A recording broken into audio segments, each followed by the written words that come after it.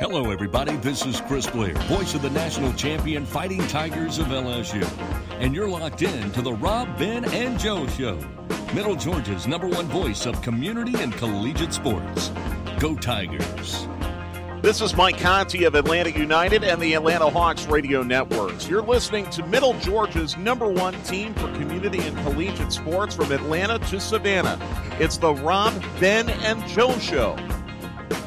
Hey, this is Andy Demetra, voice of the Georgia Tech Yellow Jackets, and when I want to know what's going on in Middle Georgia sports, there's only one place I go. It's the Rob, Ben, and Joe Show, your place for community and collegiate sports. Guys, take it away. All right, Andy Demetra, I think we will, sir. Good evening, everybody. It's the Rob, Ben, and Joe Show here on the air once again with you. Rob and Ben, how's it going, fellas? Just taking care of business. Another Thursday. Just trying to make it happen, man. And kind of feel like we're coming out of the COVID business, you know. You feel like you are anyways. You know, some people are trying to open back up their restaurants and stuff. You hear things happening. The weather's good. It's warming up. It's been pristine, sunny, and 75. So that's right. It was a little bit warmer than 75 today. It was about 87. I was sweating a little bit. I hear you, man. Yeah, it feels like we're coming into spring and everything's getting opened up and ready to go. At least it feels that way. I hope that all the sports people see it the same, right? Absolutely. There's talks of stuff happening. That's right. Looking forward to something. That's right. It's your Rob, Ben, and Joe Show here with you, brought to you by Bubba's Tire and, of course, Network One Sports and Eyeballs Marketing. We appreciate each and every one of her bringing you the show each and every week. You can follow us on Instagram and Twitter at the RBJ Show, Facebook at RBJ Podcast, and, of course, online streaming at networkonesports.com or online at powersmedianetwork.com. Download the show. Take us wherever you go on Spotify or Apple Music as well. On the show with us tonight, we got a good friend. Most people in the state of Georgia, well, shucks, across the country are going to know. And we'll get to our special guest, Mr. Wes Durham, here in just a few minutes. But, guys, a lot of talk about things opening up into the sports world now. Do you think we're close? Do you think we're going to get there and get things rolling here in the next 90 days or so? I think we're really close, especially NASCAR kicking it off this weekend. I think that's going to be really big to try, and I think everybody will start to see, like, oh, my gosh, we're starting to finally get some stuff back that we absolutely love, and then the PGA Tour will come up in June, and I think you'll see the sports, especially football, maybe take it away on the high school level because there's already some associations that have already listed that they can start having summer workouts and stuff at the start of June, and GHSA released something too. It's not official yet, but they're kind of looking at the same thing. So I think it may start at the lower level and then hopefully trickle up to the collegiate level. I cannot wait. It's just a matter of time, though. You know, we're already in May, halfway through it, and the summertime is when football gets all of its steam, and you know, you start getting these projections and everything else and preseason different things, and so I don't want to miss any of that. It needs to come on back around, and I think we're really close. I think we are too, and speaking of really close, we don't want to spend a lot of time talking about things that aren't any closer than our guest who we have on the line with us here today, so we want to go ahead and make that introduction for you. We will bring on, first, let's listen to some of the greatest hits here, if we will, from some of our friends in West Lawrence and Lawrence County, and Mr. Wes Durham himself. We'll start with this one.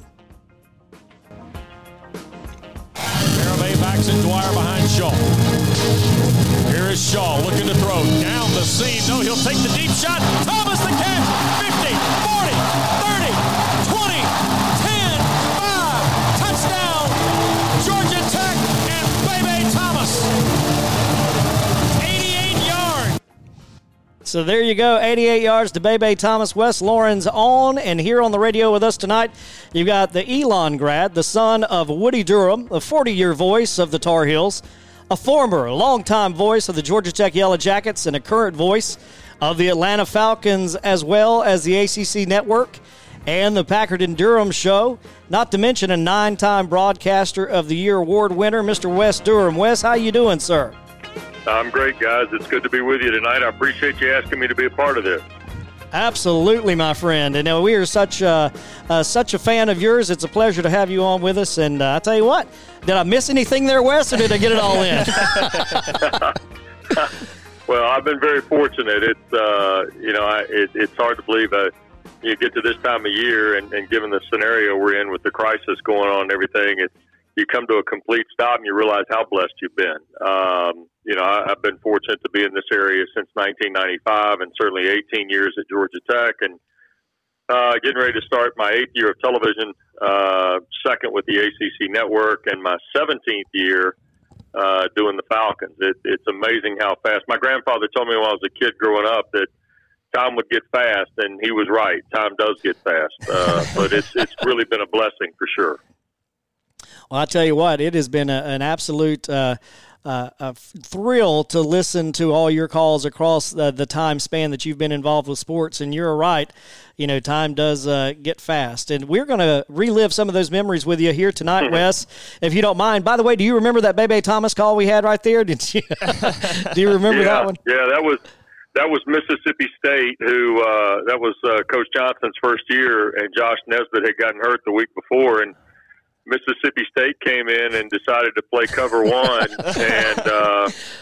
and put an 8th guy down in the box, and when they did, good heavens! I mean, it was fascinating to work with Coach Johnson because it didn't take long for him to diagnose what somebody was trying to do. He had already seen everything once by the time he came to Atlanta, and so when they decided to play cover one that day, it was pretty interesting to watch Georgia Tech air it out after Sylvester Croom decided to play 8 in the box, and it was a fun day. And Jabo Shaw, who obviously went on to have a great college career at Georgia Southern, did a phenomenal job that day, and Demarius was certainly the benefactor of a lot of those throws, although everybody seemed to be a benefactor that day.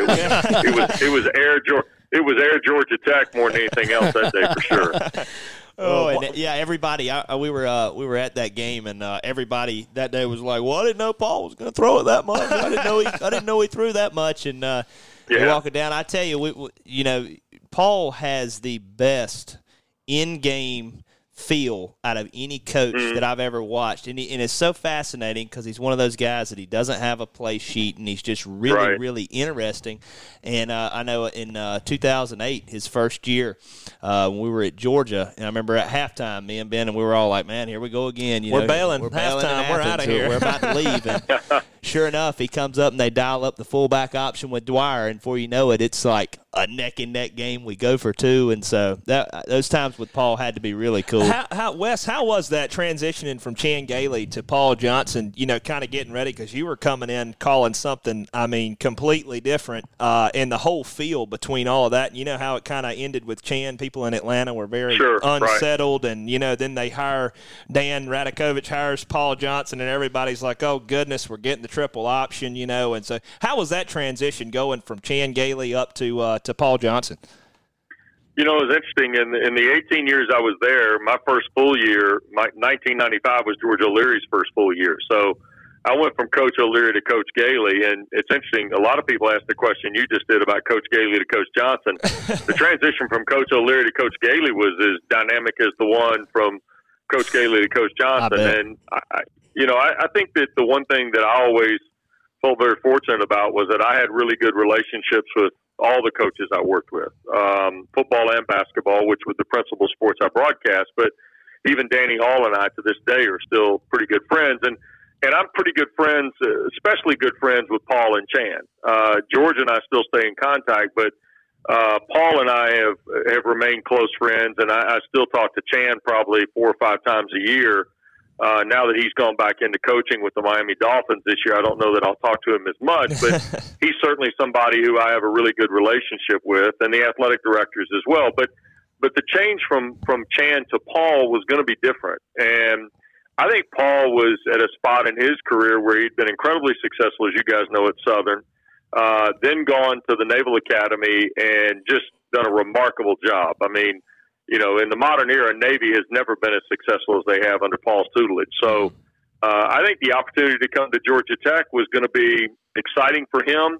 It was also Power 5 football, which he wanted to be part of. He had been offered 2 other jobs at the same time, turned both of them down, and I think for less money to come to Atlanta to coach Georgia Tech. And he was really enthusiastic. Now, the first spring that he coached Georgia Tech before their first games of 2008, it was pretty ugly football, to be honest with you, because kids were running every which direction, and Roddy Jones tells a great story about you you kind of leaked out on one of the A-back moves, and next thing you know, a ball's hitting you in the head. You didn't know it was coming. And there was a lot of that. And I think that, but slowly but surely, the kids invested into what he and his staff were putting together. And I think at the end of the day, a few years from now, maybe 10 more from now, people are going to look back on his run in Atlanta as some of the most successful Georgia Tech football since the 1990 national championship of Coach Ross's, for sure.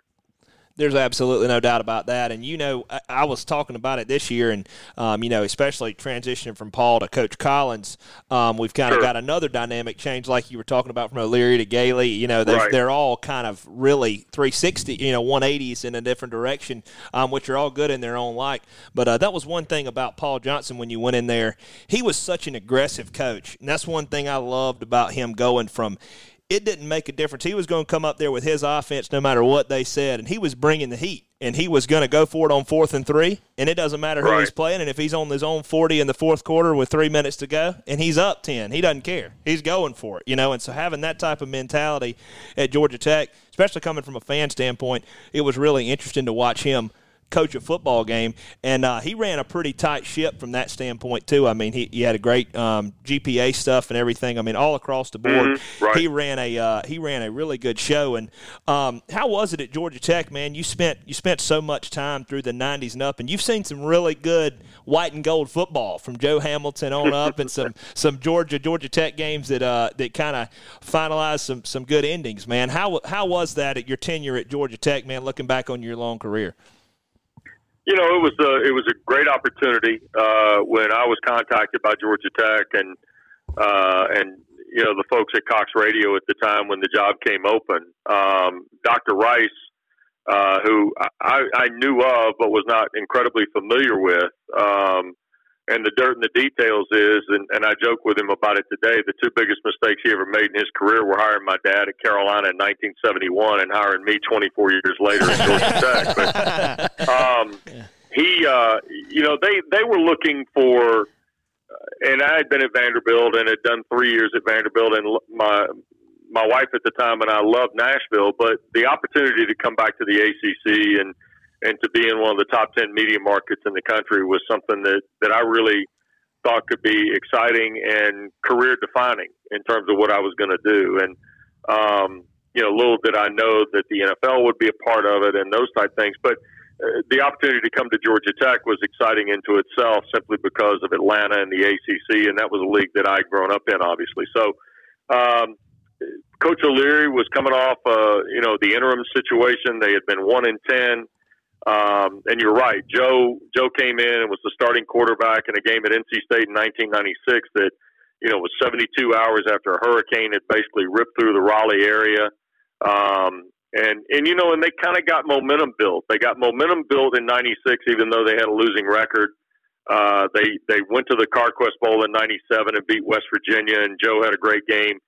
And then the 10-2 run in 98 is the one that I think kind of set them off going forward for the next, really 5 or 10 years. And there were some bumps along the way, but when they beat Georgia in 98 to cap the 10-2 year and then beat Notre Dame in the Gator Bowl, that just kind of changed what Georgia Tech football had been, because you have to remember that just 4 years earlier they had been 1-10 and really not a competitive football program at all. And I think that said a lot about what Coach O'Leary was building. And then obviously the 2001 thing happens. He goes to Notre Dame and ultimately ends up that whole thing becomes a sideshow a little bit. But Chan comes in to take the job, and Chan was a completely different personality from Coach O'Leary as a coach. And he and his staff were completely different. And I think that, it took some time, but Chan also had a really good program. The thing about Chan is that there was the marquee game. There was never that, raising the flag win. They had some great wins. I mean, they beat an undefeated NC State team with Phillip Rivers. They, obviously beat Clemson one time when nobody thought they would, that kind of thing. I mean, and then he had great players. I mean, Calvin was exceptional. Everybody understands that. But I think, too, you got to look at some of the guys they put in the NFL during his tenure. And that transition was fascinating to me because he was a very mild-mannered guy and a great guy, salt-of-the-earth guy, and he had a really, really good football staff they were dynamic and different in unique ways from Coach O'Leary's. And so then when you went to Coach Johnson, it became more old school football, to be honest with you. The one thing about Paul, and you just said it a moment ago, is that, you don't ever wonder what he's thinking or where his emotions are, because he'll show them to you during 60 minutes of football. And that's the one thing about him that everybody says, well, my goodness, he gets upset. I said, well, at least you don't have to worry about what he's thinking. I mean, and remember too that it was interesting because remember people when Chan's tenure was kind of wrapping up, people wanted Gailey to be more demonstrative. Remember that? Oh, they thought, Chan, my guy, he's not very dynamic and he doesn't get upset. Well, then Paul comes in, you go the other end of the spectrum. And I remember people turning to me after a couple of years going, well, man, he really gets upset. And I'm like, well, 2 years ago, you didn't want you want the quiet guy. Yeah. Make up your mind. It was fun to be part of. And it was, as I said at the top, I was very fortunate and blessed to be, at Georgia Tech for those years. And you saw great players. And the unique thing for me and the real special part for me now is a lot of those guys have now become friends.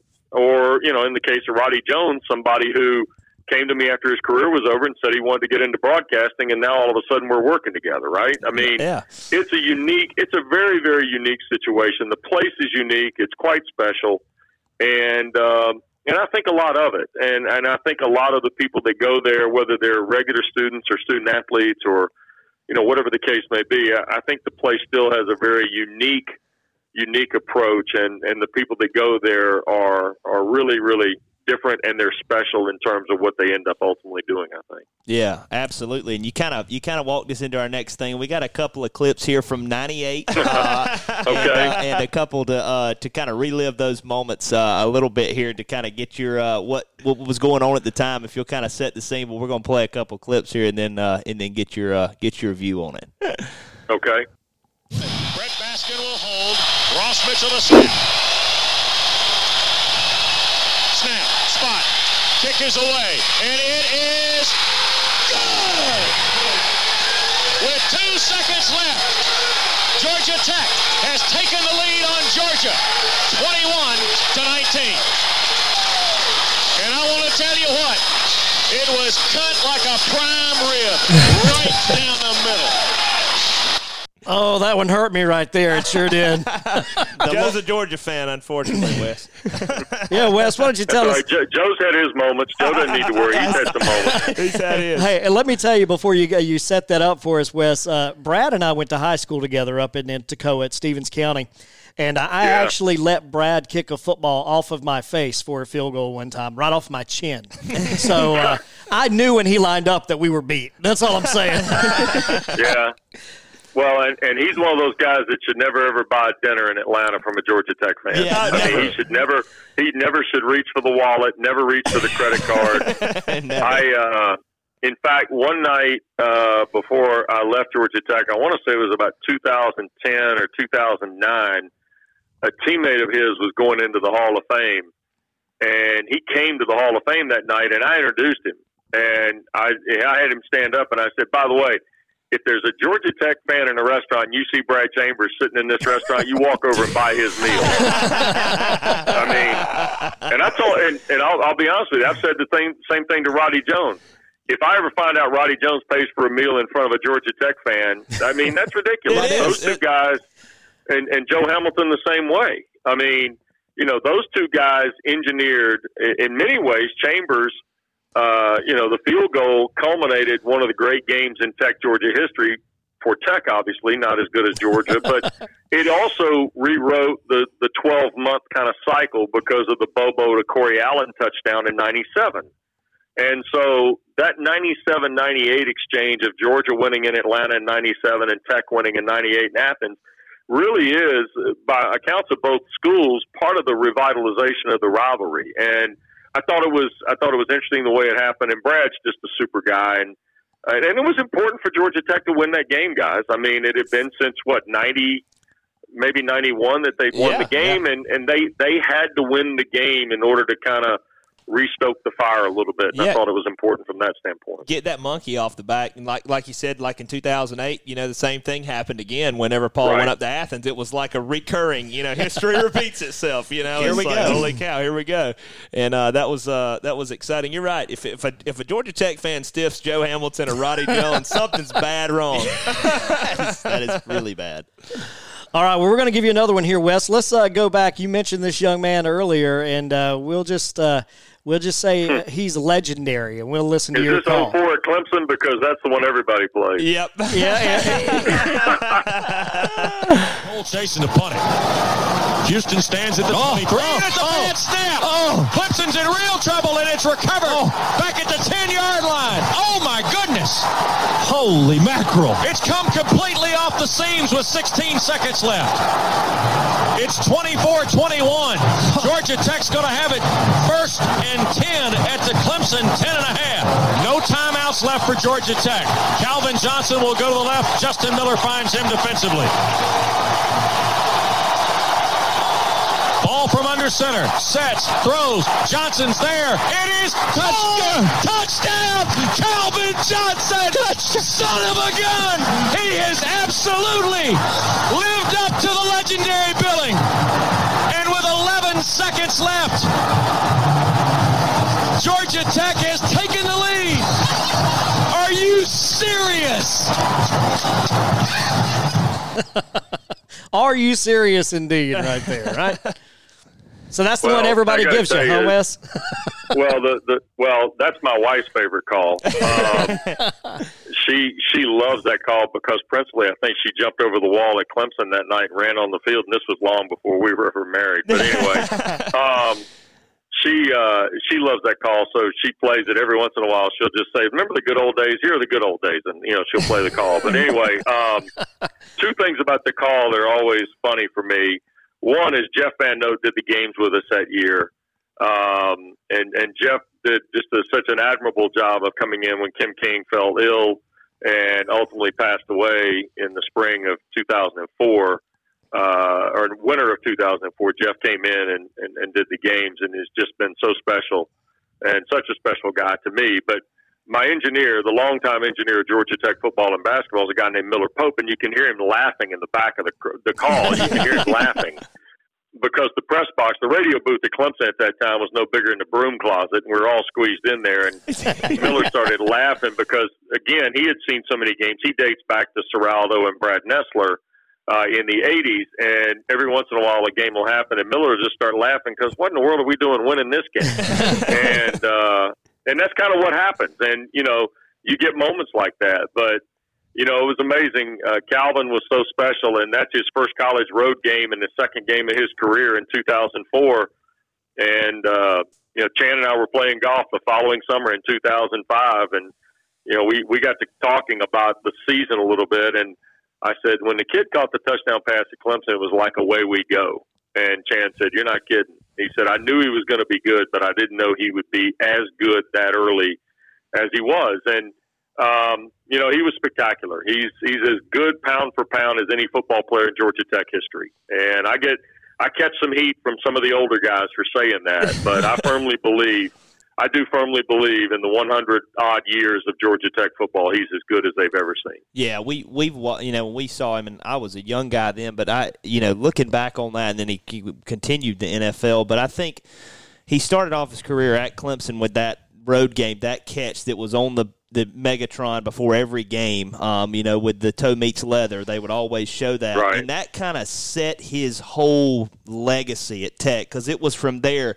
Then the NC State Spider-Man grab that it was on every replay. And you're just like, you just keep replaying. You're like, how on God's green earth did that guy make that catch? And then the Miami catch. I mean, God. Well, the ones in 05 against Miami at the Orange Bowl on a Saturday night that knocked them out of the BCS, those are the ones where, I've run into 3 or 4 Miami guys who played in that game, and they're as irritated about that game as any game they lost. Not because it knocked them from the BCS, because they were balls that shouldn't have been caught. Yeah.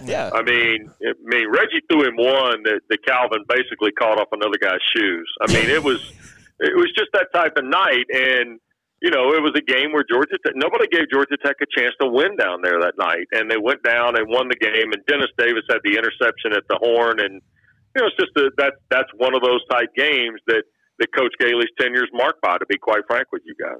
And it is. And I tell you what, there were some exciting ball games in Chan Gailey's era, thanks to Calvin Johnson, to some of those highlighted guys. We had some really good players back then, and some people kind of, like you said, like to skip from O'Leary to Johnson, but you forget there are some incredible players that came through in that time, and there was some really fun bowl games. I remember going to the Champs Sports Bowl and watching Reggie tear it up and Chris Reese. I mean, there was some good players running around back then that people like to forget about, and that was some bread and butter of Georgia Tech football. Paul's first guys, those were Nesbitt was Chan's guys that he was able to mold. Those were Chan's guys. So you have to really, you would be very, very ill-advised to make a comment that Chan doesn't have an eye for talent, because you're Derek Morgan's, you're Calvin Johnson's. He was responsible. Morgan Burnett's, Jonathan Dwyer, all that. That was just that was exciting times for sure. Yeah, sure was.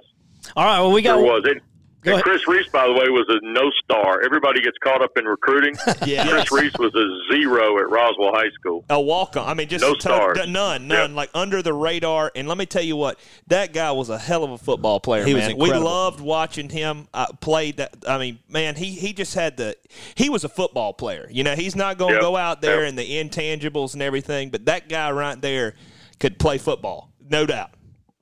Yep. If he hadn't played for the Saints, he'd have been a really great guy.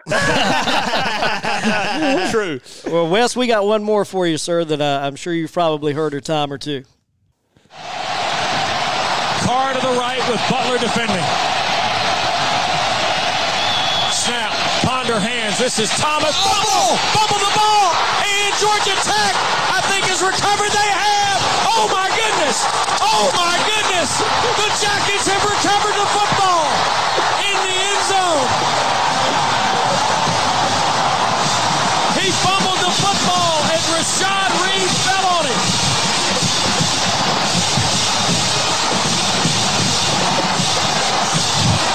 Oh, my goodness.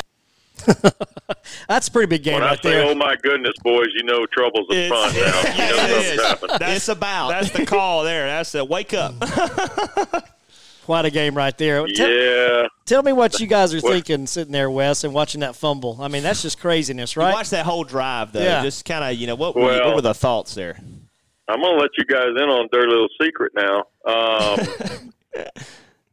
said that the carry was by Thomas, and it wasn't. I'm telling you now, this is the dirty little secret of the game right here. Florida State had a running back who was named Jermaine Thomas, who had 130 yards in that ball game, but the guy that carried the ball in the end zone, that play was Marcus Sims. Really? So that call is wrong. It's still the miracle on North Avenue, though, Wes. It can be, and the funny thing about it is, after the whole deal with the Austins, in Atlanta, the Brandon Gaudin and Sean Bedford call, which is great. Brandon and I, and I shared it with him. I said that was not, I said it was Jermaine Thomas and it was Marcus Sims, and Brandon laughed and he said, well, he goes, we both got our own heartbeat on this because he didn't pick up, I guess it was Lance Austin who, ran the block kickback. He didn't pick up Lance Austin until he started toward the Georgia Tech sideline because he couldn't identify the number clearly. Yeah. So it just goes to show you, I mean, how stuff like this happens. But yeah, every time I hear that one, I have to remember that it was Marcus Sims who carried the ball in the end zone, not Jermaine Thomas. But all's well that ends well, as they say. So, but that happens, and to be honest with you, they were alternating backs the entire drive. And you mentioned going back and watching the drive. If you go back and watch the drive, you'll see that they alternate the backs, and it was Sims who they tried to sneak in on the short yardage play for the touchdown. But yeah, that's the funny part of the call.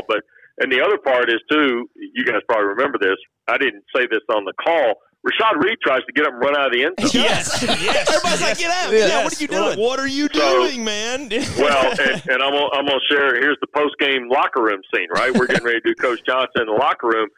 So what happens after the games at Grant Field when I was doing the games was I would finish the game, send it to break. We would have 2 studio segments after the game ended. And one would be a recap, in this case 2008, with Rick Strom and our studio host. And then the next break would be scores from other games, because that's part of our network is that we knew how valuable people wanted to hear scores. After the game was over, they wanted to hear analysis, and then they wanted to hear scores of other games because people were walking out of the stadium typically. So I would make my way down the stairs from the radio level, down the concourse on the west side at Grant Field, and then quickly down to the locker room area. Well, I usually would get in the locker room after big wins like that, though, 3/4 of the team might still be out, whatever the case may be. So we're waiting and waiting and waiting to start the postgame with Paul, and he comes right to us after he talks to the team. So he gathers everybody in. Obviously, they're jubilant. Everybody's jumping on top of each other. Cooper Taylor's got people mobbing him and all this for the hit and that kind of thing. Well, then Paul stops and everybody gets quiet and they get ready to sing the fight song. And he looks at Rashad Reed and goes, "What the hell were you doing?" That's the Paul we know. Yeah. And everybody started laughing. And Rashad got this look on his face, and Paul goes, "Oh, we won the game. It's okay." It was pure comedy. But and after the game, I said to him in the post game, I said, "What was your message to Rashad Reed?" And he goes, "Why in the world was he trying to get up?" I said, "Coach, I don't know that. I'm glad you asked." So. Oh, that's funny that you picked up on that, because being really plugged into football, I mean, I just, watching that, the stands are going crazy. And, when you're in the stands, you're not really sure what happened. You could tell it was a fumble, and everybody's kind of jumping on it. And we're like, after the fact, he's getting up, and I'm like, oh, my gosh. He's going to cost it. He's going to come out. He's going to. Then we can't even take a knee. Like, we're done. I'm freaking out, and the place is going crazy. And it's just funny how both of y'all had Florida State calls that it happened at Florida State, and then we went to Tallahassee the next year when Nesbitt went strongman and fumbled. And then took the fumble back. I don't know if you remember that or not, but Nesbitt. Oh, wait a second. Hold on a second. Roddy Jones fumbled it. That's right. You're right. Roddy fumbled it. Jones. Oh, and don't you think I don't remind him all the time? You let him know. Everybody blames Josh, and it was you, Roddy. It was you. Yeah, Roddy's the one that fumbled the pitch, and Nigel Bradham, who plays for the Philadelphia Eagles, picked it up. Well, he did play for the Eagles. Yes. And Josh stripped Nigel Bradham with a football. Yep. Because Nigel Bradham didn't put 2 arms around it. He had it in the right arm, and Nesbitt reached back in and jerked it out, and Georgia Tech maintained possession. So, I know. I remember the exact game. Because the game, now, here's a little inside baseball for you guys. The game was delayed that night because of lightning. That's right. Okay? So the game ended. We flew back to Atlanta. And everybody always, thinks this great romantic life I lead from Saturdays to Sundays in this world, right? Yeah. So we fly back to Atlanta. The game was delayed 90 minutes. I end up sleeping on my office couch at Georgia Tech. Get up, go down and shower in the football locker room, and go to the airport and catch the first flight at 7:05 in the morning to San Francisco, because the Falcons play the 49ers the next day at Old Candlestick Park. Oh, my goodness. Jeez. So, and I get about, 2 hours and 15 minutes of sleep on that couch, get to the airport. Dave Archer has had a college TV game the day before. He meets me at the airport. We fly together to San Francisco, land at SFO, take a cab to Candlestick Park, and walk into the stadium about an hour and 45 minutes ahead of kickoff. Wow. Oh, my goodness. Oh, my word. What a turnaround. Wes, well, that leads me to another question. How was it then preparing? You're calling Georgia Tech, like you say, one night in, Tallahassee, Florida, Mm-hmm. and then, you got to get to San Francisco. What was your preparation like trying to compartmentalize that between the two? Well, there's 2 different parts of it. Are you talking about the travel part or the game part? The game part. The game part works itself out. I mean, when you get into the season, Monday becomes something, Tuesday something, Wednesday something, Thursday, Friday, so on and so forth. Okay, I mean, and then there's not a lot of social activity on my calendar once football starts. I mean, that's just the way it is. Oh, yeah. That's the commitment and the life you lead.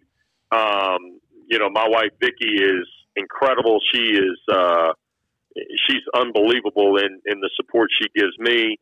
So she understood, that's kind of, we get locked in on this. And so Monday, Tuesday, Wednesday, Thursday, and Friday before I started doing TV and flying on Thursday nights to the city. So every day was just this type thing. And it really became, the long game in terms of preparation. You had a process, and that process, if you deviated from it, you'd be behind. So that's that part. The travel part, a lot of things come together, but I handled my own travel. In other words, when I went to television, I really handled my own travel. When I was still at Georgia Tech and doing the Falcons on Sunday, there was some squirmy times on about 4 or 5 trips, but the reality of it wasn't as bad as people made it out to be. The West Coast trips are always the interesting jump, but the reality of it is that, there was such great cooperation. I mean, I can't begin to tell you from, Spencer Treadwell and Brandon Ruth, who still work for the Falcons, who are unbelievable logistics and helping me understand kind of where they're going to be in their trip, right, to the people at Georgia Tech, and now guys like Mike Lowry, who really helped Dave and I when we were both doing television every week, understand kind of the flight schedules with Delta Airlines in particular, because quite frankly, Delta, and I'm not saying that because they give me any kind of deal, I'm just telling you because that's the easiest airline for us to fly. And so, there's a lot of great support we get, and it makes a big difference, guys. I mean, and then, I'm not going to lie that Dave Brain was behind this all the way. He was incredibly supportive. So was Chan Gailey. So was Paul Hewitt, who it impacted more than anybody else because I missed basketball games. Paul Hewitt was incredibly supportive. So was Brian Gregory when I worked with him. And to be honest with you, the real key guys are Arthur Blank and Rich McKay. Mr. Blank and Rich McKay from day one in 2004 have said, we want you to do as much as you can to better your career and help us along the way. And that's meant the world to both me, and I think I can speak for Arch on that too. And that's why we enjoy doing the games as much as we do. And I think that's a big part of it, the incredible support we've gotten from really every level. Yeah, and Wes, you can definitely tell it that you guys are very passionate about it, and it means a lot to you, and it comes across in the broadcast on Sundays, and you can really tell that you guys really just flow in the chemistry, and y'all really care, and really y'all are having fun. Like, you enjoy doing those games. Yeah, we're having fun, all right. But you can tell that it's a good time, and everybody enjoys listening to it. So that's a big piece. So kind of talking about it now, you've got the Packer and Durham show that we watch a lot. It's very good. So talk a little bit about, like, how has that been throwing the TV stuff in along with your radio duties also? How has that juggle been, and do you have to kind of put a little bit of different hat on, or is it just now people can see you and you just, kind of roll with that? Well, Packer and Durham is a concept that was born, on the back of a cocktail napkin, essentially. It really came to fruition in March of 2018. And at the end, there was not a lot behind it other than we were going to do a morning show on Sirius XM. And Mark and I had known of one another, but we'd never really worked together. When I went to television on the ACC side with Fox, Mark had contacted me and said, hey, I really want you to come be on our show every week. And he was doing his afternoon show on Sirius XM and ESPNU Radio. So we kind of started working together. But, everybody thinks because of my dad at Carolina and his dad doing ACC basketball and the NCAA tournament for years, that we kind of grew up together. And the fact of the matter is we never really knew each other. I mean, we knew of each other but didn't know each other. And so we started doing the ACC morning show on Sirius XM. And I'm kind of giving you the long version here, but the long version is that when they created the ACC network on ESPN, one of the things that happened is that a lot of people at ESPN were listening to our show. We had no idea that was happening. And they liked our humor. They liked who we were. They liked the idea that two guys knew the league, that kind of thing. And, the guests were comfortable with us when they were on, coaches and ADs especially. That was something that was important to the people at ESPN. So back in the fall of, I want to make sure I get this right, 2018, we were asked if we would be interested in potentially doing a daily television show when they launched the ACC network in August. What do you say? Yeah, sure, I'm interested, right? That's what you say. Why not? But you don't know what the logistics are going to be, right? I mean, you think, hey, okay, it's an ACC show. What are they after? That kind of thing. So it's one of those things where you kind of go, all right, be interested in hearing more type deal. Mm-hmm. And so a couple months later, they came back to us and told us what it was. And then, they looked at me and they were quite candid from the front and said, Wes, we want to do the show from Charlotte. Would you be willing to relocate? And, I had to talk to my wife. She supported it and was incredible to support it and things like that. And, and then they told us they wanted to do it out of Mark's basement. And we thought they were crazy. And Mark thought he was crazy. And his wife was like, there's no way they're going to do a show out of No chance. And sure enough, that's what they've done, guys. I mean, we've been off the air since March 13th, obviously because of the COVID-19 deal. But we do the show out of Mark's basement. They put unbelievable technological stuff in there to get it done. The show is produced from Bristol, which is part of the reason that we haven't been on the air because of obviously the lockdown in the state of Connecticut. And I'll be honest with you, we have 16 people involved in the show. Wow. Mark and myself and one guy are in Charlotte. The other 13 people are in Bristol. We feel very fortunate. Drew Brooks, who was a 6 p.m. producer of Sports Center and the old producer of the Mike and Mike television show, works for us and works with us, and he tells us what to do. We basically let him run the show. Josh Macri, who ran the college football podcast on ESPN Radio and did Buster Olney's podcast on ESPN Radio and launched Jalen and Jacoby's podcast, is our other producer, and both guys have been tremendous. And so we feel very fortunate. 140 shows in, that Packer and Durham's been so well received. And to be honest with you, it's fun to do and it's easy to do because we know the topic. We know what the league is. We feel like, we joke around about it. We have the Hard Rock Cafe motto. We love all and serve all. Now, I got to be honest with you. Not every school thinks we're great, but it depends on their week now. That's right. It really does. Yeah. If they feel like they played pretty well, then they get all hyped up about it, and they'll go, man, we love you, and golly, y'all are great. And then, Mark said, we'll do these power rankings in football. Well, Georgia Tech had a tough fall last year, right? Real tough. Next thing you know, I make Georgia Tech dead last, and all of a sudden my Twitter blows up, and it's people like, I can't believe you spent 18 years here, and now you hate it. Well, and Carolina didn't have a very good basketball season this year, and Mark ranked them last. And all of a sudden, he got people blowing him up. Your dad would be so mad at you. Mark goes, my dad won't care. But Packer and Durham is fun to do.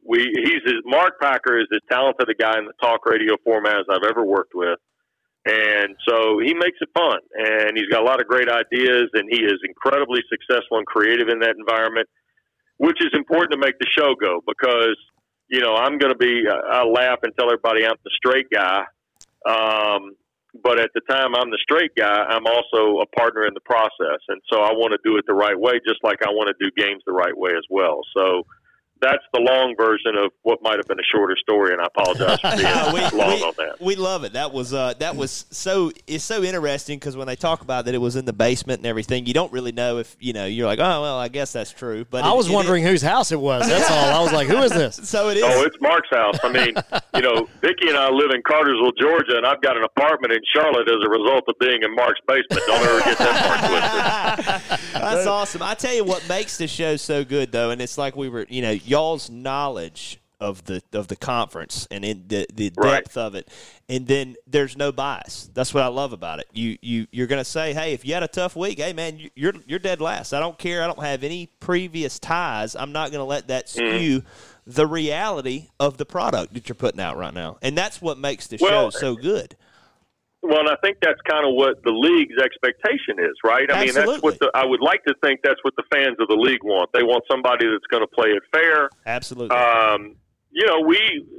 got to be honest with you. We were surprised Steve Adazio was fired at Boston College. Oh, okay. Yeah. I respect the decision that Martin Jarman and Father Leahy made at Boston College, but, we were surprised, and we said we were surprised. But to Martin's credit, because of his relationship with us, he came on the show 2 days after he fired Steve and talked to us about why he made the change. And then Jeff Hapley came on, 48 hours before he was essentially announced, I think. So, that's the kind of, if we can keep doing those type projects, and, obviously this has sidetracked a lot of us, and we understand what's really important. That's the health and well-being of our country. But at the same time, we tried during this time to do some things on social media, that make you laugh and have a good time, but also do some interviews like the Jordan piece that's going to run this Saturday at 11 a.m. where, we interview Roy Williams and Sam Perkins and Ralph Sampson and Muggsy Bogues and Billy, Mark's dad, to talk about Michael's impact at Carolina and what could you foretell based on 3 years at Chapel Hill as to what he would do once he got to the NBA. And, I think when we go back and, let's hope it's sooner than later, I think we've got an opportunity to expand it, especially in the process to which sports is going to return. Because the important thing to remember, guys, is we got a lot of different tentacles in play here to get sports of any kind, but especially the college game back in a way that people can be hopefully comfortable and confident about the way it unfolds. There's no doubt about the amount of oversight and stuff that has to, go into it. And I'm just excited to hear that y'all come up with your show on the back of a cocktail table. And after our last, we called we're the broadcast crew for the Dublin Fighting Irish, and we're sitting there after the game, and we won the state championship this year, and we're sitting in there, and we're like, you know what, man, this is too long between football seasons. We need to just do something like once a week. So I'm glad to know we kind of made it the same way y'all did. Hey.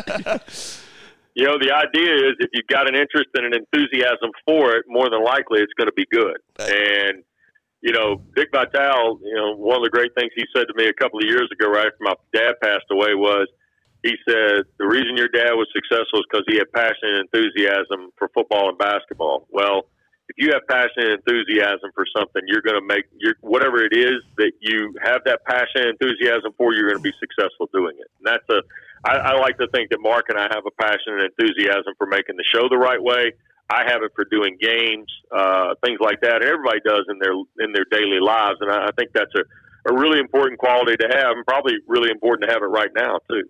Exactly right, Wes. And I tell you what, we do enjoy. You heard Ben mention there the football broadcast we do for Dublin High School, and we have a lot of fun on that on Friday nights. We have a pretty good audience that listens to us as well. But I would be remiss if I did not play one more clip for you. This comes from 2015 with the Falcons, because some of the words that come out of these boys' mouths here after listening to you for many, many years, you may have heard some of these words before. So I'm just going to play this clip, and I'm sure you'll figure out what has been stolen.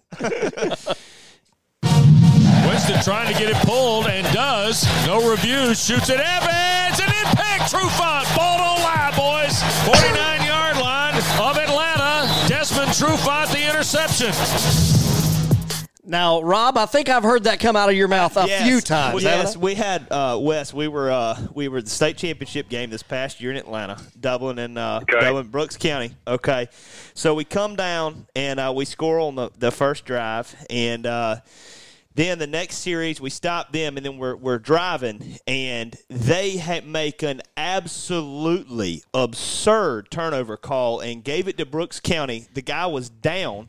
They let him take it from him and ran it all the way 95 like back in Athens when they just pulled it out of the pile and let him run all the way to the touchdown. Are you talking about when Tony Gilbert jerked it out of Reggie Paul's hands and they called it a fumble? That's it. That's what happened. We were there. Yes. All right. So same just scenario. Checking, make sure we're all clear on where we are with this. Yeah, we're checking the on the same page. It was this bad. Okay, so we're in the box, really tuned in, state championship game, and I am heated.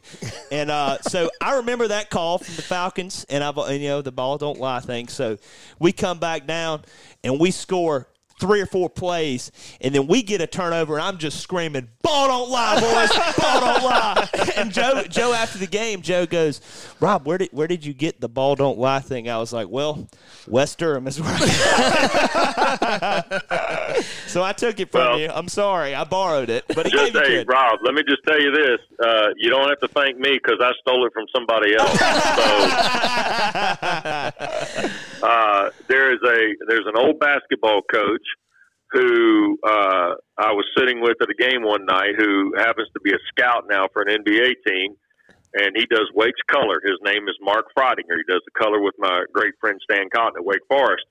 And Dinger and I were sitting watching another game at the ACC tournament one night, and this is years ago. And there was a bad call made in the corner, and they put a kid to the free throw line, and the kid bricked both free throws. And Dinger looked at me and goes, "Ball don't lie." And I thought to myself, you know what? I'm going to save that. Well, again, you talk about Dave and I and having the great time we do, and just this unbelievable chemistry we're fortunate to have built on in 16 years. Well, stuff like that, when I say stuff like that, he'll look at me and shake his head like, "What are you doing?" Right? I mean, what are you saying? But then when, counter to that, when he gets fired up at officials, right, and things of that nature, I'll let him just go. Like, for instance, if you listen to a Falcons broadcast, I will always pause after I identify the referee who has the opening coin toss, because occasionally he will offer editorial comment about said referee that day ahead of the game ever starting, right? And if they screw up the coin toss, they're going to get hammered on the air. And that's just kind of what people expect. So I give you credit. Ball don't lie. You can tag it, use it at your leisure because you don't owe me any money. So it works out good. That's funny you say that about art stuff, because I pay attention and I'm like, I was wondering if that was intentional, because especially on some of these, there was one call last year. I was riding across town and I had y'all on, and there was a terrible pass interference or something, and he's just ripping them, and I'm sitting there and I'm like, Wes really's letting him run with this, and I'm like, and I picked up on it and I was like, this is fantastic. I was like, this is great. I love it. So I picked up on that, and when he starts going, that's what makes it authentic, though. I think the most important thing about a broadcast from our, short experience of doing it for the last few years is just being authentic and saying what comes to mind. And something like you said there that just manifests into a great call there, and everybody loves it. And then Art's ripping officials. People love that stuff, and it's exciting. Well, it makes it fun, There are a handful of guys that do games in the NFL that, it's already – the keg has already got the wick burning when we flip the coin, okay? And we've had a couple of them last year, and it's just a matter of time. Now, we've gone through a rotation where we've missed the guy that I know he's really got it out for in life, so to speak. So we're going to be due that guy at some point in 2019 or 2020, so I'm hopeful that, I don't know how far we'll get into the season, but we're due the guy. So when we get him, you'll make no mistake. You'll absolutely know who it is, because I will be pausing early and often that night. So I'll be looking forward to it. Yeah. Well, Wes, we certainly do appreciate you taking the time to come on the show and chat with us here in Middle Georgia and relive some of those great calls. And, hopefully we'll get to hang out with you one day and hear some of those calls in real life. That would be a real treat. But thank you so much for coming on the air with us here tonight. I appreciate you asking me to join me. I join you. I appreciate the letting me tell some stories. That was fun, and hope you guys have a great week, okay? Appreciate you, Wes. All right, Wes, thank you so much. Bet. Take care. All right, Wes Durham right there with you from the Atlanta Falcons Network, and, of course, longtime voice of the Georgia Tech Yellow Jackets. I forgot to tell him next week we had Jeff Dantzler on. Got Jeff Dantzler and Chuck Dowdle coming on next week from your University of Georgia Bulldogs broadcast crew. So we'll talk about that as soon as we come back from break here on your Rob Ben and Joe Show.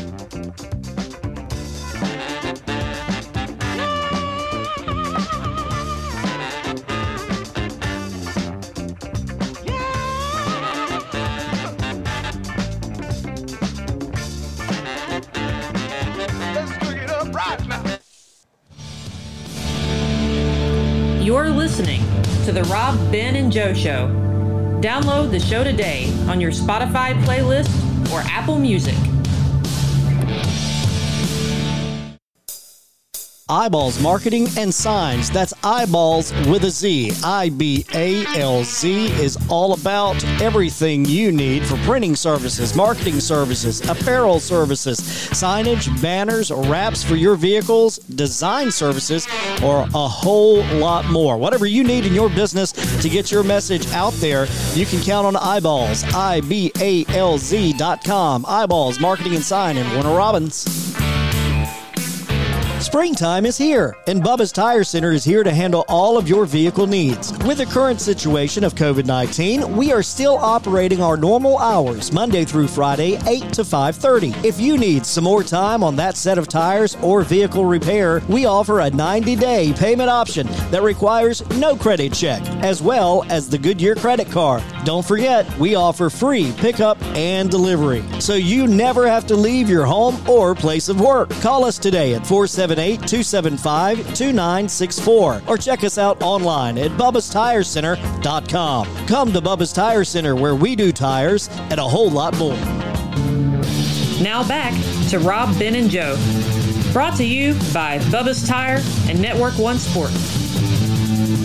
All right, back here at the Rob, Ben, and Joe Show, and what a good time there with Wes Durham on from the ACCN Network, Packer and Durham. Just all kinds of things we could list about that young man. I tell you what, man, that was a lot of fun. And just the memories, pulling it back, and then he could take you exactly what was going on and connect the dots to here and there and how he landed in this place and that place and getting with the Falcons, and then the morphing of the ACC network and the Packer and Durham show. And it's really interesting because a lot of times, and it's the same thing with businesses and stuff, a lot of times the coolest things happen on the whim. That's right. Just kind of write up, and they wrote on it basically like, hey, man, let's do a talk show. You know, it's like really cool. Yeah, and I mean, I'd be remiss to say that, it was just nice to have such a strong Georgia Tech presence here tonight. That was fantastic, you know. I can feel it beaming off of you over there. It was great. You know that it was funny, though, because Andy had the same type of little cuts. You know, he'll drop those in there, you know, about this and that. And it's just funny to me how both of them kind of, if you've ever spent some time at Georgia Tech, and like I said, we've been going up there since I can remember. I mean, literally the youngest memory I can have is probably at Georgia Tech going up there. And you don't know until you've been up there and spent that time, and they have spent enough time to know. They definitely know, and that was exciting. But just getting his whole breadth of information, and he's just a gifted guy. Yeah, definitely a gifted guy. Next week, we're going to bring the dogs in the house. That's right. You got Jeff Dantzler on next week. You'll know Jeff from the Georgia Bulldog Basketball Network, and, of course, the Football Network with the halftime show, post-game show, always Jeff Dantzler there on Athens Highway. At the Applebee's, I believe, is where they hang out at on the post-game show. So Jeff Dantzler and the halftime reporter and sideline reporter Chuck Dowdle will be there as well with us. So it's going to be a lot of fun next week to hear from the Georgia Bulldogs' perspective, but a good time tonight with Wes Durham on. Love listening to him grow up. Of course, Cox radio stations there, and with Raycom Media Network out of Charlotte with the ACC Network originally. So a lot of fun to have him on. I feel like we've worked together for many years, though we haven't really at all. So that's funny. But, guys, good times there. And next week, the Bulldogs are in the house. So any parting words before we get out of here? I'm just excited to have on, the Georgia Tech presence, and now we're getting some dogs in there just to kind of wrap it all up. That's what we want to do here on this show, is we want to be, fair and balanced and get the each side of the story and share fun sides of it on each one. Can't still fair and balanced, okay? We'll come up with another motto, folks, but we're not going to be fair and balanced. So we've had Georgia Southern, we've had Georgia State, we've had Georgia Tech, then we got Athens coming on, Georgia Bulldogs and we'll next have week. Mercer in the future. Yeah, too, have so Mercer coming on too. Tie it all up, man. It'll be a lot of fun, but for now, I think that's all we got. That'd be it. Well, I'll be ready for the little puppies next week. Bring it on. You're going to get to hear Jeff Dantzler talking about the Bulldog Nation. Hey, I tell you what, I'm excited to hear what Georgia's got going on. Look, Fromm passing on. They got a lot of stuff happening up there. We'll get checked in with those folks up there in pretty Athens. I can't believe I let Wes go and didn't tell him we had Jeff Dantzler coming on next week. I cannot believe I let that happen. Oh, well. I'm sure he would have given me a ribbon over that. All right, for Network One Sports, Bubba's Tire, and Eyeballs Media, it's the Rob, Ben, and Joe Show. We'll catch you next week.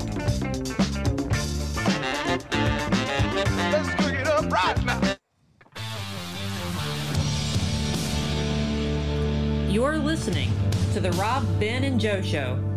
Download the show today on your Spotify playlist or Apple Music.